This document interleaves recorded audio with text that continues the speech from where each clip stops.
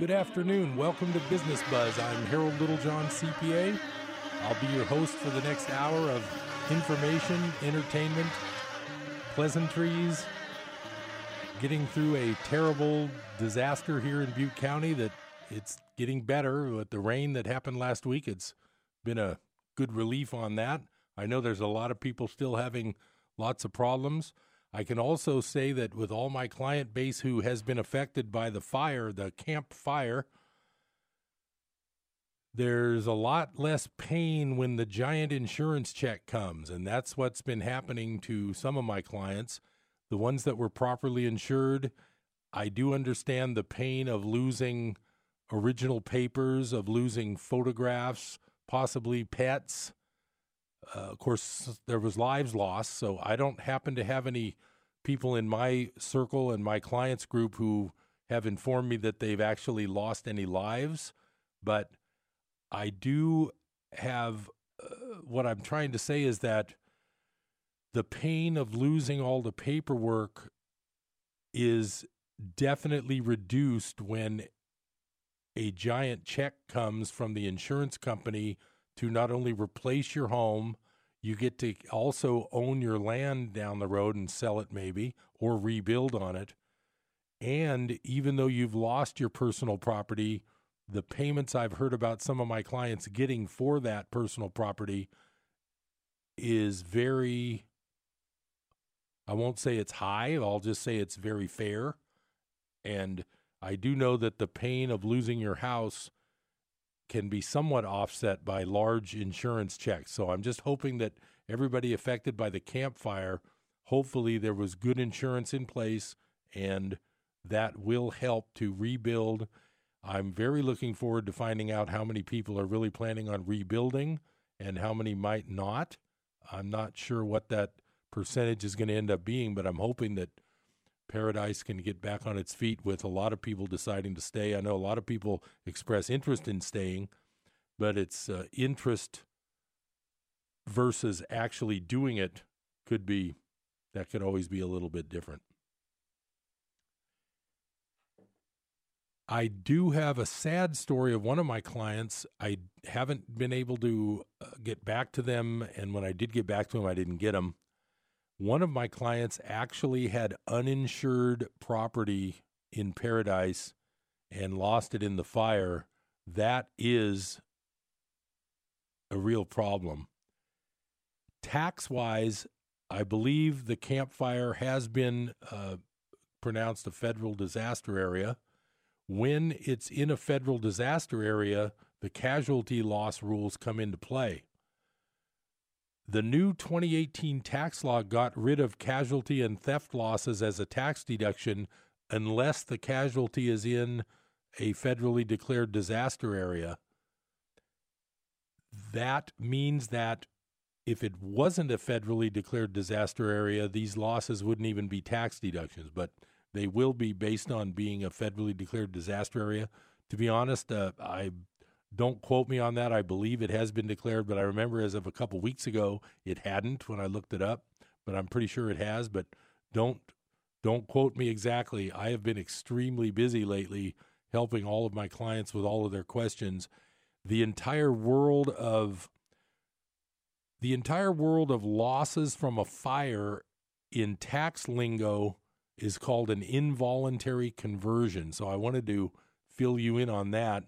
If you are a victim of the fire and you lost your home or business, or if you know someone who has, and most people here in Butte County either are directly affected or they know someone who is affected, an involuntary conversion is a fire, a flood. It can even be a eminent domain where the city takes a property to build a freeway, something like that. And that's called an involuntary conversion. And there's special rules, and here's the general bare bones way that it works. The involuntary conversion and the insurance proceeds you get is treated pretty much like a sale of the property. Let's just throw out some numbers so I can try to illustrate this for you. Let's say you have a business building in Paradise that you spent $100,000 on, and you've had depreciation over the years of $60,000. So the 100 you paid for it minus the 60,000 of depreciation leaves you with what's called a basis for gain of 100 minus 60. So your basis in the property is $40,000. In our little story here, your building was burned in the campfire, unfortunately, and the insurance has issued you a check for, and I'm just throwing these numbers out. I have no idea what they would have covered, what they might have covered. There's different types of insurance, but I'm just going to say they sent you a check for $150,000. You technically, it's like you sold the property for $150,000, and you're sitting right now with a gain of $150 of selling price minus $40 of basis. So you would have a taxable gain of $110. But this, quote, sale isn't really a sale. It's called an involuntary conversion. That involuntary conversion allows you time to reinvest the proceeds of the $150 in either the same location with a new building or another business building in a different location. And if you spend that $150,000 within a certain period of time, and I'm not going to mention time limits here because I have not memorized them all. I don't want to give you any advice that could be taken to be wrong and I would mess you up. But it's definitely a good, fair length of time that you are entitled to replace your property that was involuntarily converted. That's the basic rule of how these work. So everybody who lost a business building or a rental property in the Camp Fire or in the Santa Rosa fire or in the Carr fire, you have these rules that you work with. If you don't end up replacing the property, in other words, if you just keep the cash in the bank and you don't rebuild your building, you then have a sale that was taxable. And if you have to, in other words, on your 2018 tax return, if you're in the Camp Fire situation, you will have to list this involuntary conversion and the proceeds on your 2018 tax return. If you don't replace the property like you say you intend to, you would have to go back and amend your tax return for 2018 later and then pay the tax that you should have paid before or you should have paid now.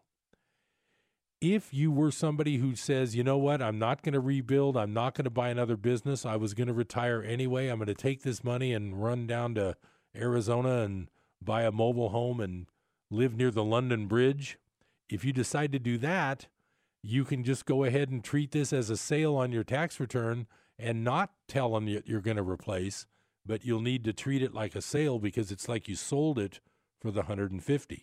And there's no special rules on that.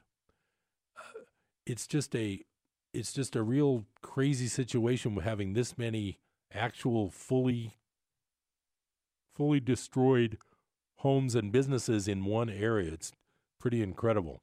And as you've probably heard before, when they talk on the news about the Camp Fire, it is the worst fire in California history. I suppose there's fires in other states, maybe Montana or Colorado, that have been, I know there's some that have been bigger. I would like to look up, I don't know, are there other fires that have destroyed this many structures? Maybe there are. I'm not an expert at that.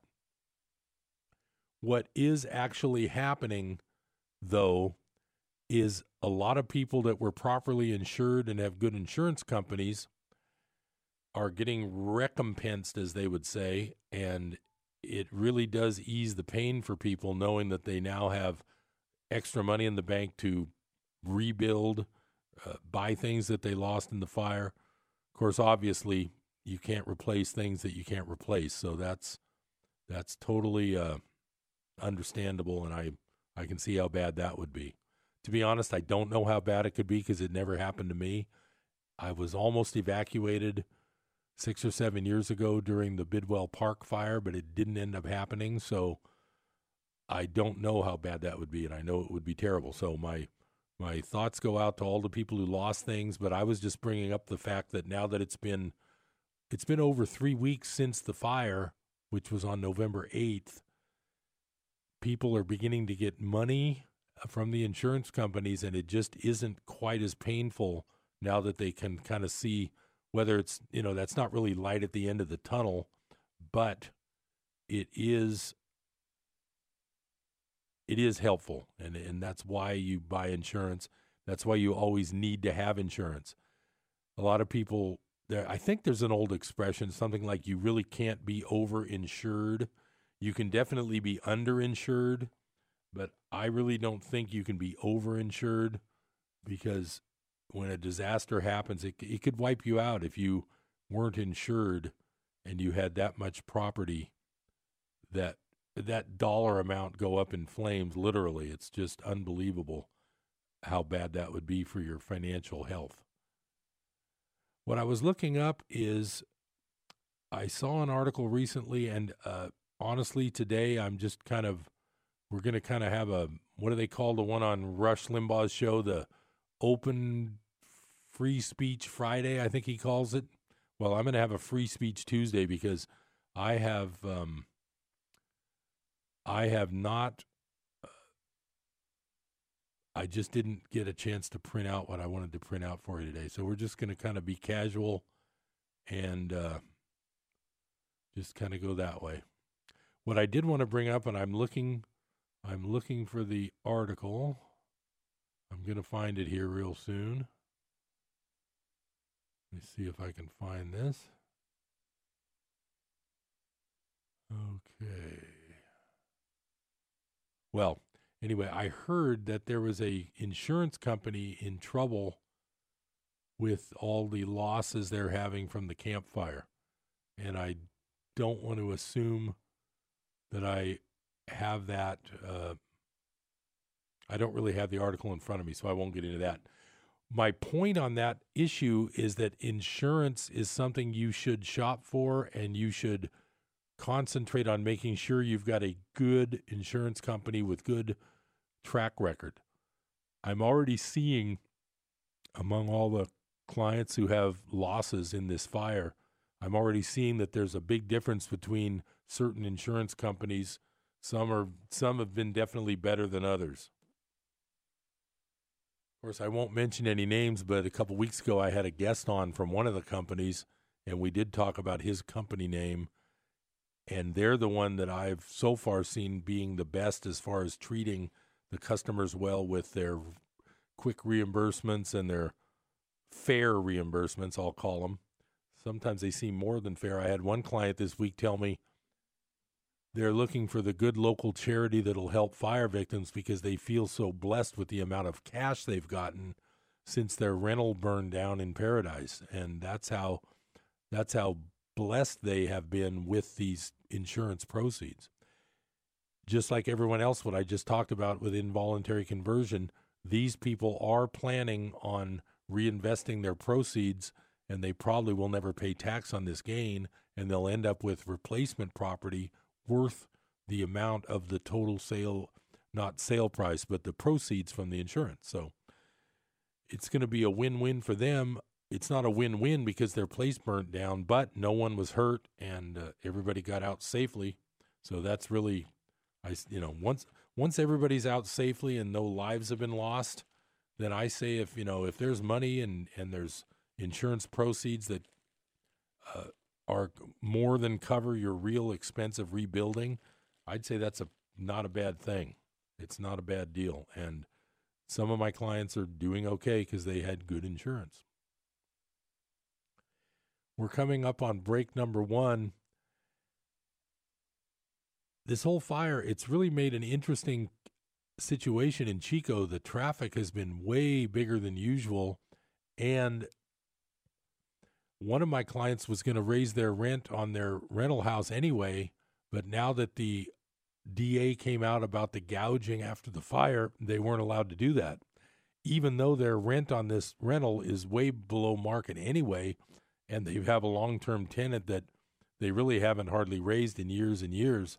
It's interesting, though, that the anti-gouging laws do seem to be being enforced real well, and that says a lot for our community, knowing that people aren't doing that. I could honestly see that would be more of a problem in a big city, maybe in, I don't know. I think a big city would have more of that going on. But that's just my feeling because I'm very biased. I like Chico and I like Butte County. Stay tuned to Business Buzz. I'm Harold Littlejohn, CPA. I'll be right back after the short break.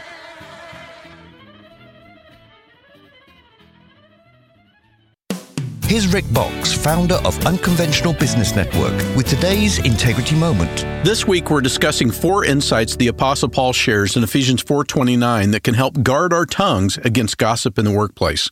The first insight is unwholesome words. Some time ago, I had a radio interview with a host unknown to me previously. Afterwards, a friend asked how my interview went. I began criticizing the radio host style. God's Spirit convicted my heart that I had just undermined this radio host's credibility. My words were unwholesome, and I vowed to guard my tongue in the future. Proverbs 21:23 teaches, "He who guards his mouth and his tongue guards his soul from troubles." Unwholesome words are any words that might hurt others. We should choose words carefully. Stopping workplace gossip begins with us guarding our tongue from unwholesome words. To learn more about Unconventional Business Network and doing business God's way, visit unconventionalbusiness.org. That's unconventionalbusiness.org. Hi, this is James McDonald from Walk in the Word. Hey, it's always great to hear that a new station partner has come on board. If you've heard our broadcast, then you know I'm passionate about sharing the truth of God's Word. To get fired up about your relationship with Christ, join me each weekday on Walk in the Word.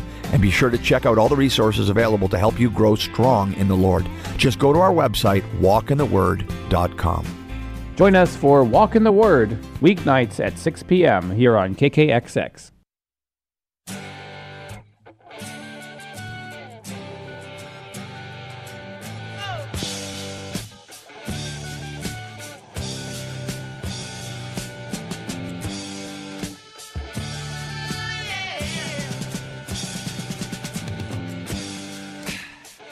Welcome back to Business Buzz. I'm Harold Littlejohn, CPA.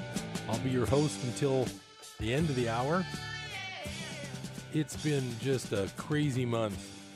We've talked about the Camp Fire and people have lost their houses. They don't have a place to stay. I know some people are in a motel room in Sacramento even because they couldn't find a place nearby. I think everything pretty much sold out probably within that first night. It's just when you say a complete disaster, I use that term loosely in conversation, sort of as a metaphor. Oh, what a complete disaster.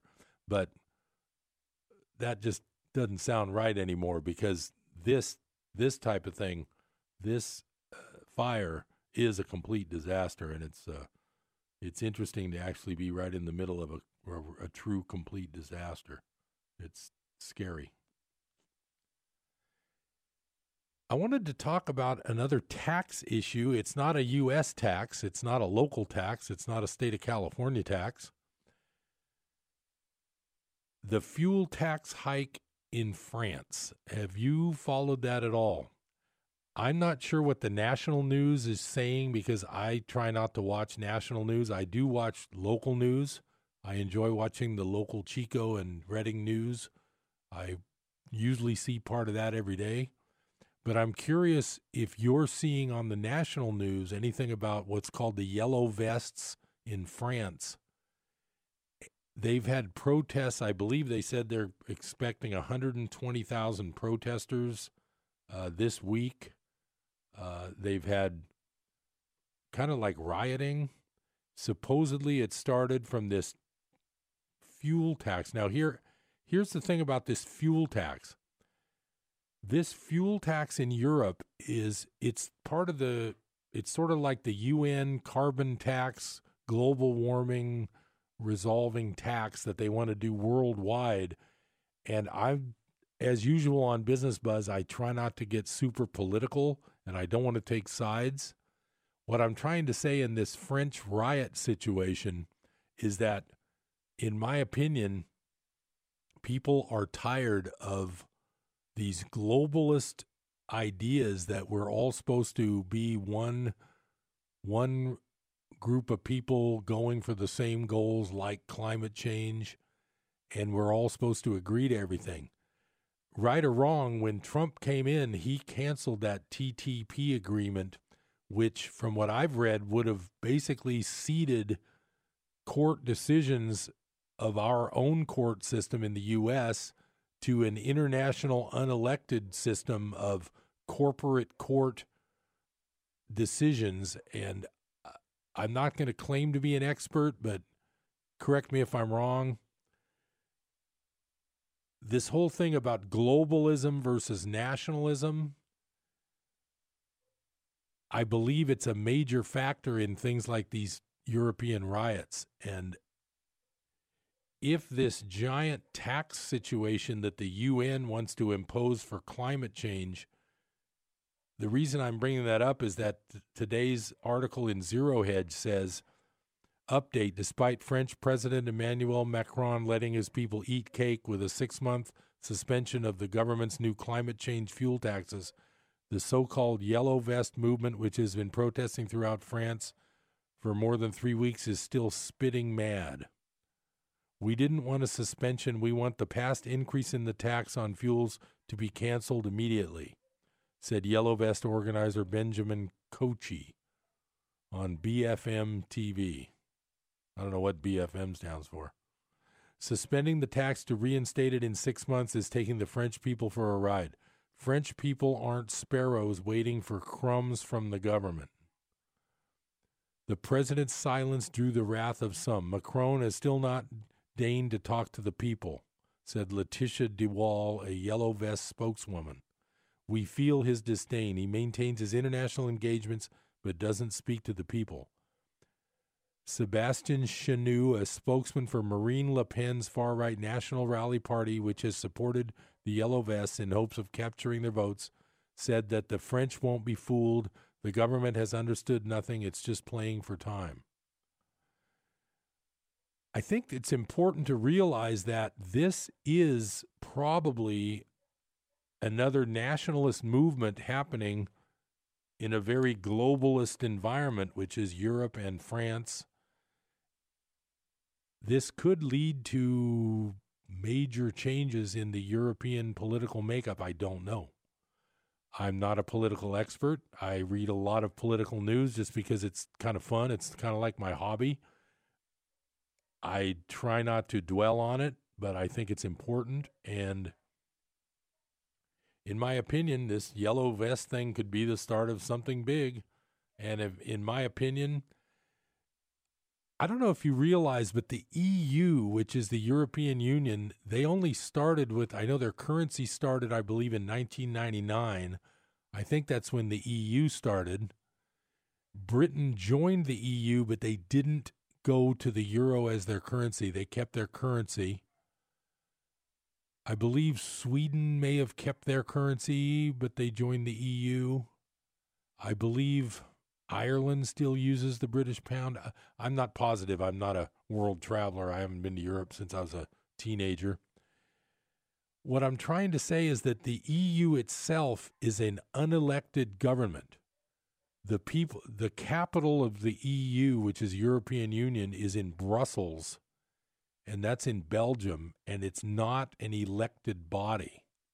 I guess it's appointed probably by European banks. I'd have to look into that. I'm not an expert. What I am an expert at is the fact that it is unelected. There's a lot of European people that really aren't that happy with being dictated to by an unelected government. That is a very different animal than we have here in the U.S. I think this whole Yellow Vest thing could be the start of the unraveling, or at least the major changing of the EU.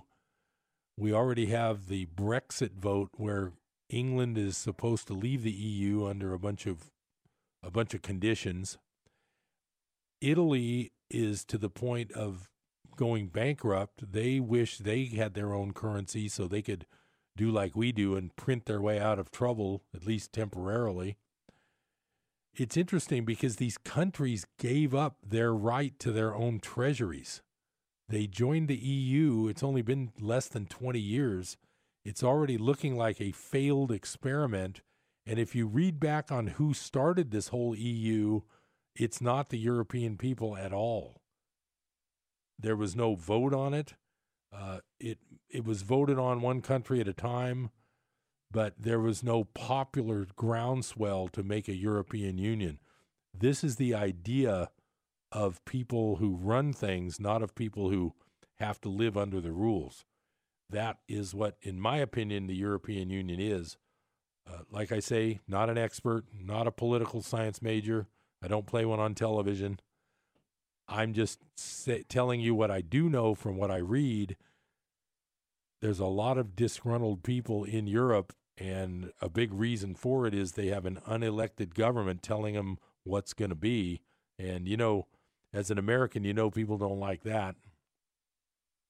One of my favorite cartoons of all time, whenever I have people get into a discussion about the Second Amendment and the gun rights, and this relates to what I was just talking to, and I'll be coming up on the bottom of the hour break soon, but one of my favorite cartoons was a guy with a three-cornered blue hat out in his cornfield, and the British redcoat with the big gun over his shoulder said to the American patriot Minuteman farmer type guy, the British guy said, "Now what would you need an assault rifle for?"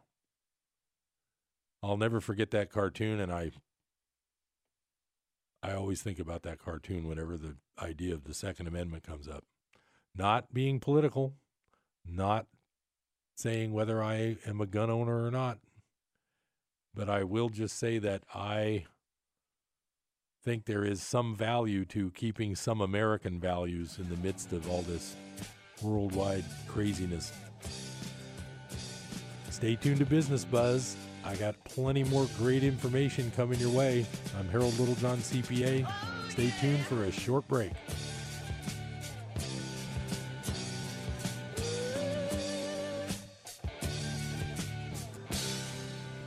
Hi, this is Rob Walter, host of Red Sky Radio with Rob Walter. This is a program that proclaims liberty to the captives of our beloved nation, where truth trumps political correctness and where the uncompromised Word of God exposes the works of darkness and sets free those held hostage behind the iron curtain of a shamelessly biased media. America, we have a trail to blaze. It's time to saddle up. It's time to ride. Join me at 7 a.m. on KKXX. Saturday mornings at 7 a.m. here on KKXX. 2 Nicks. That's right, double Nicks. Nick Guy, Private Eye, and Mr. Nick of We Kids. Must be true. Saturday mornings between 9 and 10 here on KK Nick's Necks. KKXX AM 930. We're also on 104.5 FM. And give it a shot. Put us in your auto dials on your radio. Not completing high school is more of a social thing than it was an academic thing. Even though all these years have passed, I still had that longing to have my diploma. At age 30, Carissa finished her high school diploma. If you're even considering getting your high school diploma, you can do it. No one gets a diploma alone. If you're thinking of finishing your high school diploma, you have help. Find free adult education classes near you at finishyourdiploma.org. That's finishyourdiploma.org. Brought to you by the Dollar General Literacy Foundation and the Ad Council. Hope you enjoyed your meal. And I just want to say, he's lucky to have a brother like you. Lucky? Caring for my brother is far from easy. But he's a part of me, like my arms and legs, so I'll be his. No time for tired. Nothing can disable this love. He needs me, but I'm the lucky one, even though I need help now and then. If you're caring for a loved one, visit aarp.org/caregiving for care guides and community support for your strength. Brought to you by AARP and the Ad Council.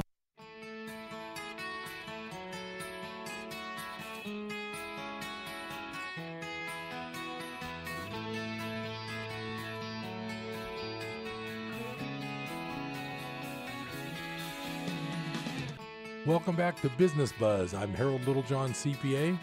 I'll be your host for the last couple of segments here on another Chico afternoon. I can't say sunny Chico afternoon because we are heading into getting near a winter time. We're still a few weeks away from winter, so it's still the fall, but it kind of feels like the first couple of days of real cold weather sort of feels like winter's here, but not technically, we're not there yet. I'm falling back on one of my favorite authors today just to reaffirm my commitment to helping you. One of my main topics on Business Buzz is just making sure that when I talk about all the people who've lost their homes in the campfire, I've spent a lot of time talking about insurance and how great it is to have had insurance when that house burned to the ground. One of my favorite topics is helping you with your money insurance, and I'm going to do that more today here for a few minutes. One of my favorite authors is Egon von Greyerz, and he does not mind if I plagiarize his work by reading some of his work because I'm giving him credit. His website is called goldswitzerland.com. He's a Swiss guy. He speaks English, but he writes he writes probably German, or because in Switzerland they speak 3 different languages, but I'm sure he's German. He writes in German and it gets translated, so sometimes it kind of works out like a Google Translate, but he does speak English when I hear him on his interviews. So I'm going to read part of an article from, the date on this article was November 23rd, not too long ago. And it's called Banks Are Blocking Client Assets. And I'm just going to read a few choice parts of this because the way he writes is kind of entertaining. The risk of holding cash or gold in a bank is increasing continuously. Later on, I discuss the difficulties bank clients encounter in taking money or gold out of their bank. The word risk can be traced back to Greek via Latin to root or cliff. These were the dangers that Odysseus encountered when he sailed between Scylla and Charybdis, a rock and a hard place. So root and cliff were the risks that sailors encountered in the sea. A more modern interpretation of risk is identification and evaluation of dangers that could prevent us from reaching our objectives. Very few have the ability to identify the enormous risks that we are all facing on a global scale. And for the very few who can identify the risks, not many have the ability to evaluate them or to take protective measures. The world is unprepared for what is coming next. Maximum risk requires maximum protection. But if most people don't even see the risks, it follows that very few take any protection. Thus, the world is totally unprepared for the coming calamities in the world. Even at the highest level, governments focus on the usual political problems rather than the most urgent issue of the world economy. Relative to a potential collapse of the financial system and the world economy, the domestic problems in, for example, the U.S., UK, France, and Germany are insignificant. But these internal problems clearly occupy the leaders' minds totally, probably because they have no understanding of the massive dark cloud that is hanging over the world economy. Brexit, a failure. In the UK, there is Brexit, which Theresa May has made a total mess of. The British people voted to leave the EU, but all Mrs. May has achieved after 2 years is an agreement which leaves the UK with almost all of the EU's obligations and laws, but without any say or influence. On top of that, the UK is paying Brussels £39 billion for the pleasure. I'll just throw in here that £39 billion is around $45 or $50 billion. Will May survive? Will Brexit not happen? Nobody knows at this stage. But what we do know is that Brussels, as well as France and Germany, are desperate to hold this artificial edifice together. With problems all around and opposition growing within the EU, it will only be a matter of time before the EU breaks up. The coming economic downturn will see to that. Western leaders are out of favor. Both Merkel and Macron, and I'll interject here, Merkel is the president or prime minister of Germany, Macron is the president of France, are now very unpopular in the polls, and they are most likely spent forces. Only 17% of Germans are satisfied with Merkel, whilst Macron has a 29% approval by the French. In the U.S., Trump's popularity rating is around 40%, but he is now a lame president and will not get any major decisions through both chambers. When the economy and the stock market turns down within the next 2 years, Trump's ratings will decline rapidly, as they do for all presidents in a declining economy and stock market. Political and financial turmoil looming. Thus, the picture is similar in all major Western nations. The popularity of the leaders is waning, but this is just the beginning. As stock markets and the economy turn down, there will be political trouble in most countries with frequent elections, no confidence votes, or impeachment attempts. This will all be part of the massive political and economic turmoil which the world will experience in the next few years. So is there a solution?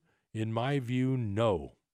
With $250 trillion of debt and another $2 quadrillion derivatives and unfunded liabilities, the world cannot print itself out of trouble. You cannot solve a problem by the same means that created it in the first place. But since central bankers have no other weapons in their armory, they will still print unlimited amounts of money. It will probably be new electronic or crypto money in order to diffuse the situation. I would not be surprised to see the dollar turned into a cryptocurrency in order to fool people into believing that this has now solved all the debt problems, since the current U.S. debt will be settled in a new crypto dollar. IMF boss telling central banks to issue digital currencies. IMF is the International Monetary Fund. They kind of run the whole central bank systems grouped in the world. That was my talking. Here's back to the article. The IMF boss, Christine Lagarde, has just stated that central banks must work quickly to establish digital cash or cryptocurrencies instead of the existing private networks that were inherently unstable and also havens for fraudsters and money launderers. It has long been clear to me that governments and the IMF would never allow private cryptocurrencies to become a major payment method. Instead, as Lagarde proposes, government-issued cryptos will become a system regulated by central banks. A crypto dollar will be the perfect new fiat money to be issued when a currency reset comes. But more currency creation and manipulation will do nothing to solve the world's debt problem, even if this will be the deceptive spin that governments will tell us. Debt cannot be inflated away. The more pressure the financial system comes under, the more panic moves governments will take. Whatever they do can never get rid of the debt. It can't be inflated away, since that just increases the debt, nor will it ever be repaid. Since debt has grown exponentially in good times, no one should expect that the world could repay it in bad times, especially since in the coming downturn, central banks will lose control of interest rates, which will rise rapidly as the bond markets panic and default. Since 1971, the world has been in a perpetual debt expansion. It actually started in the early 60s, and the U.S. has increased the federal debt every single year since then. Then, when Nixon took away the gold backing of the dollar in 1971, money printing became a free-for-all bonanza of most governments. So much easier to print money whenever there was a need than try to make ends meet. And this has been the rule not only for governments but also for individuals as global debt grows exponentially. Gold will resume its role as the only real money. So I'm not going to get into that part of this article because I've read quite a few of von Greyer's articles. What he does get into is that there are now rules even in Swiss banks that if you withdraw a certain amount of money from a Swiss bank, it requires board approval before you get your money. And von Greyer says this way, it is, of course, totally ridiculous that a client cannot take out his own money or assets of the bank, but this is the way things are going. Not only are banks unsafe institutions to keep your money or assets in, but once the bank has it all, you can't get it out.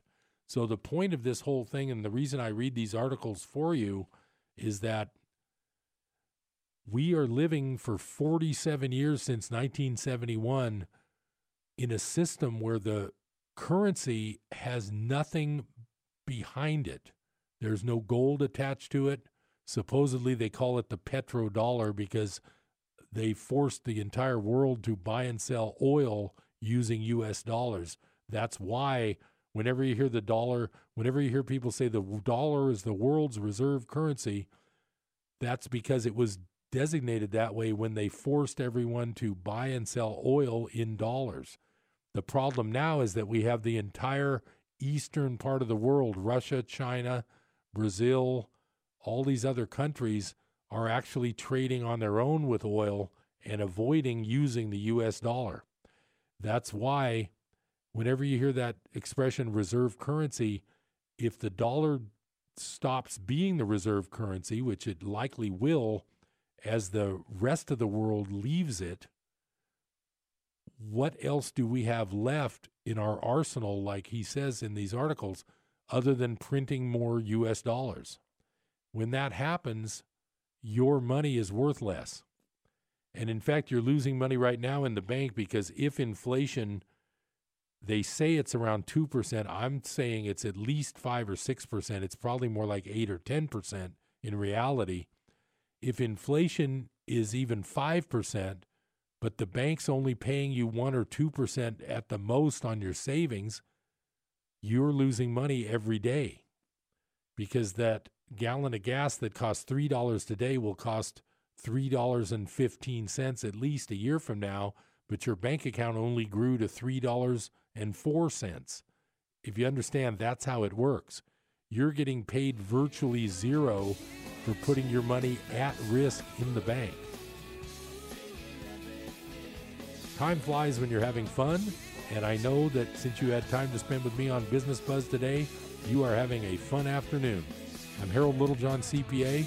I'll be right back after this final break, and we'll talk a little more about some very entertaining subjects.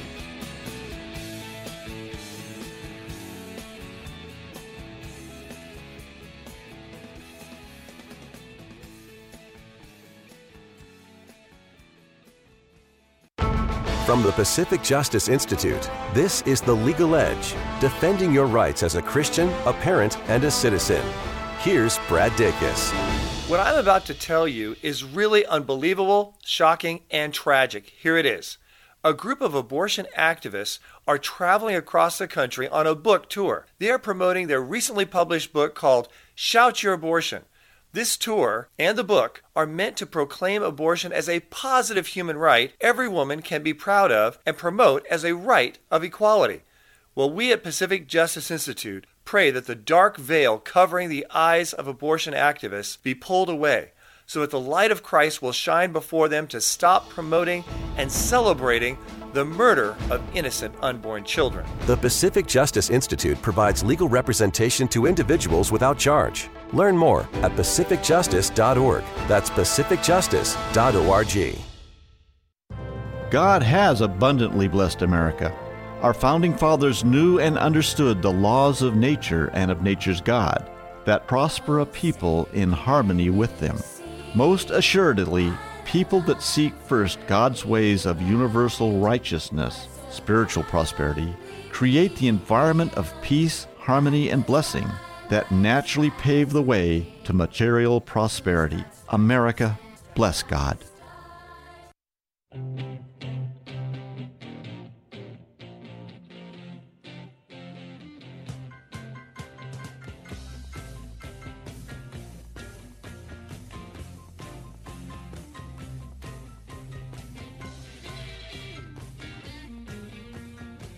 Well, if you hear Bachman-Turner Overdrive on KKXX, you're probably listening to the fourth quarter of Business Buzz. I'm Harold Littlejohn, CPA.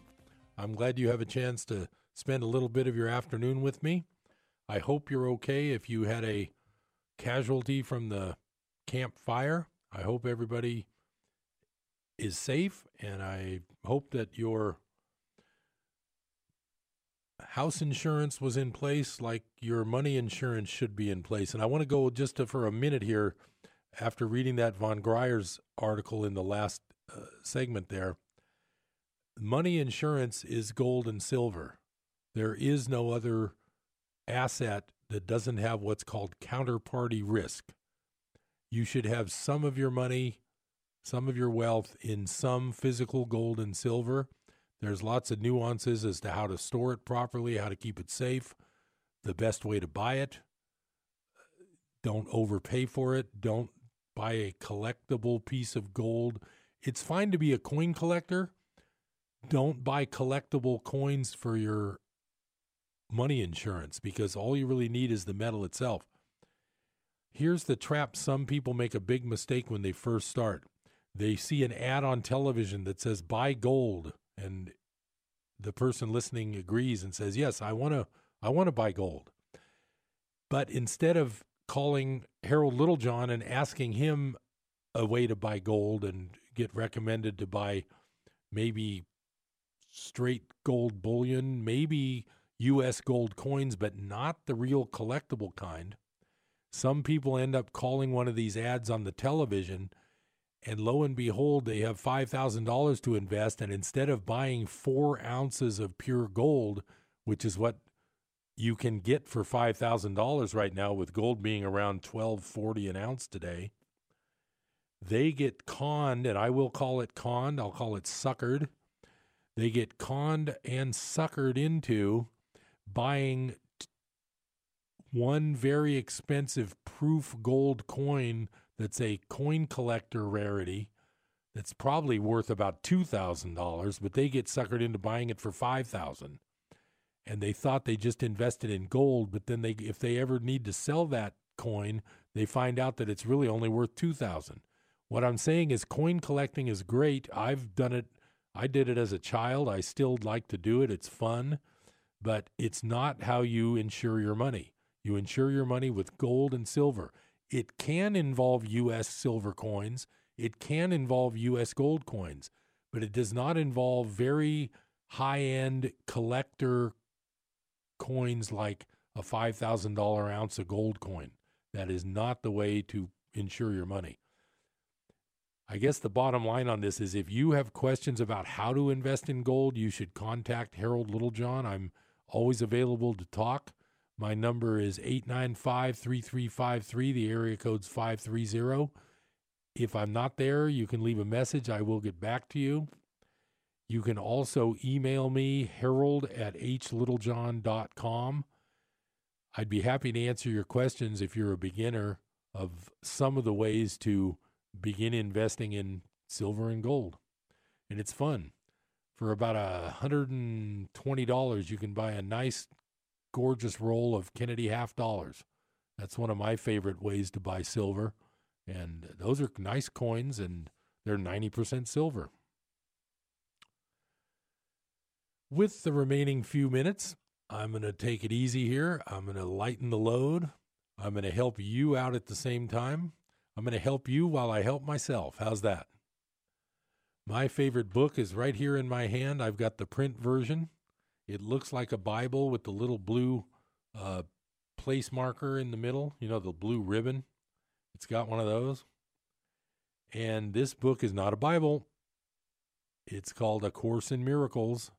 Some people think it's blasphemy, but I call it my little helper. Every time I have a stress problem, every time I have a people problem, every time I have an issue in my life that is causing me consternation, keeping me awake at night, giving me stress, I turn to this helping book, and it helps me every time. So I'm going to read part of Lesson 88 and part of Lesson 89, and it's the review of some previous lessons in the workbook. And like I've said before, this book has a 365 lesson workbook, but it takes you a lot longer than a year to get through this thing. I've been reading this book now for 10 years, and I'm still not all the way through the workbook. And I've read the text numerous times. I've listened to it on audiobooks very many times, but this book will be with me for the rest of my days. It's that deep, and it's that entertaining and interesting, and it's that helpful. I'll never be done with it. So I'm going to just read Lesson 88, which is a review of Lesson 75 and 76. So Lesson 75 is called The Light Has Come. In choosing salvation rather than attack, I merely choose to recognize what is already there. Salvation is a decision made already. Attack and grievances are not there to choose. That is why I always choose between truth and illusion, between what is there and what is not. The light has come. I can but choose the light, for it has no alternative. It has replaced the darkness, and the darkness has gone. These would prove useful forms for specific applications of this idea. This is like a quote, this cannot show me darkness, for the light has come. The light in you is all that I would see, so-and-so. I would see in this only what is there. So those are ways that you put these daily work lessons into play. I like that one. The light in you is all that I would see, so-and-so. You fill in the name. So if you have somebody yelling at you, or you have somebody giving you the wrong answer at the teller window or whatever you're doing today, just look at that person and forget about what you're there for, and forget about that bank deposit they got the wrong amount on or something, and just look at them and don't say it out loud, but in your mind just say, the light in you is all that I would see, teller. So that's how that lesson works. Now I'm going to go forward to one of my favorites, which is Lesson 79. This is a review of Lesson 79. It's in Lesson 90, and it's a review. The title of Lesson 79 is, Let Me Recognize the Problem So It Can Be Solved. Let me realize today that the problem is always some form of grievance that I would cherish. Let me also, now this applies, I'm just going to interject here, this applies to any problem you have. A people problem, a money problem, a fire problem, an insurance problem, a math problem, a child problem, a parent problem, a spouse problem. This applies to any problem you like. I'm going to start over. Let me realize today that the problem is always some form of grievance that I would cherish. Let me also understand that the solution is always a miracle with which I let the grievance be replaced. Today I would remember the simplicity of salvation by reinforcing the lesson that there is one problem and one solution. The problem is a grievance, the solution is a miracle, and I invite the solution to come to me through my forgiveness of the grievance and my welcome of the miracle that takes its place. Now I'm going to interject here again. If you've heard Business Buzz in the past, when I do talk about the course, a miracle is simply a shift that you make in your mind to step back and observe your thoughts instead of being your thoughts. You're going to reach that higher level within your mind. That is the miracle. Specific applications of this idea might be in these forms. And these are things that you would say to yourself when you're thinking about a problem you have during the day. This presents a problem to me which I would have resolved. The miracle behind this grievance will resolve it for me. The answer to this problem is the miracle that it conceals. Okay, that was a little summary of Lesson 79. And I'm going to read on with a summary of Lesson 80. Title of Lesson 80 is, Let Me Recognize My Problems Have Been Solved. I seem to have problems only because I am misusing time. I believe that the problem comes first and time must elapse before it can be worked out. I do not see the problem and the answer as simultaneous in their occurrence. That is because I do not yet realize that God has placed the answer together with the problem so that they cannot be separated by time. The Holy Spirit will teach me this if I will let Him, and I will understand it is impossible that I could have a problem which has not been solved already. These forms of the idea will be useful for specific applications. I need not wait for this to be resolved. The answer to this problem is already given me if I will accept it. Time cannot separate this problem from its solution. Now, I think what I'd want to do right now, since I just have a few more minutes on Business Buzz today, is I want to read Lesson 80. I want to read it in full because I've got time, and I want to get into this because this is really a good one. Lesson 80, Let me recognize my problems have been solved. If you are willing to recognize your problems, you will recognize that you have no problems. Your one central problem has been answered and you have no other. Therefore, you must be at peace. Salvation thus depends on recognizing this one problem and understanding that it has been solved. One problem, one solution. Salvation is accomplished. Freedom from conflict has been given you. Accept that fact, and you are ready to take your rightful place in God's plan for salvation. Your only problem has been solved. Repeat this over and over to yourself today with gratitude and conviction. You have recognized your only problem, opening the way for the Holy Spirit to give you God's answer. You have laid deception aside and seen the light of truth.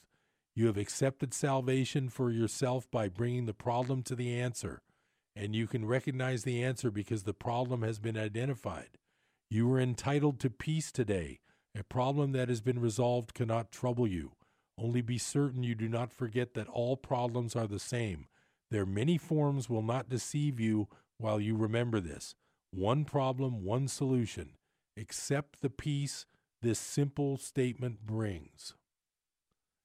Now, I'm going to just stop there because that needs a little bit of explanation, because it's easy to read that and say, okay, Holy Spirit, thanks for that, but I have a rent payment due and it's going to be late after the 5th, and it's $1,200 and I only have $800 in my bank. So you tell me the problem is solved. How do you reconcile that with the real life?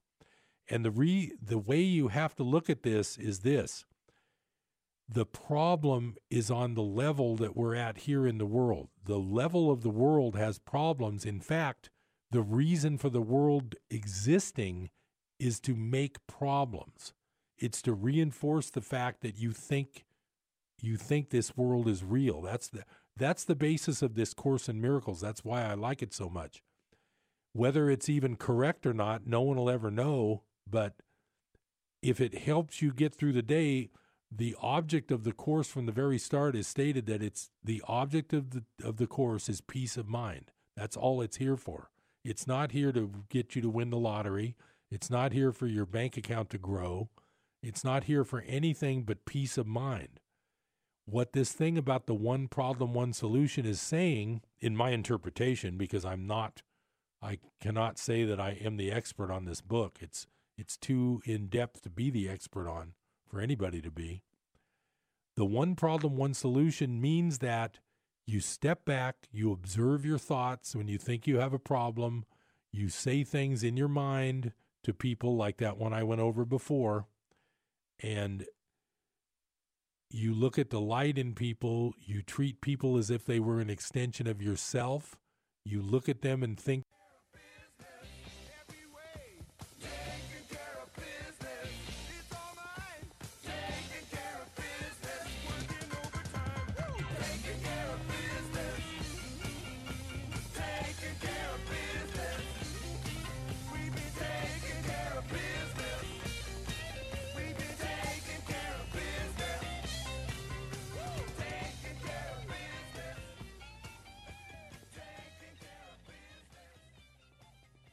KKXX, Paradise, K280GL, Chico, and K283AR. News this hour from townhall.com. I'm Keith Peters.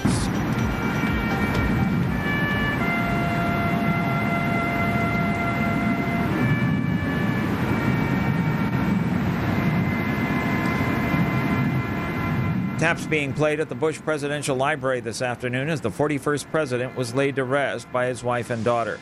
A special train with a locomotive dubbed 4141 brought the former president's body along with the Bush family to the library located at Texas A&M University.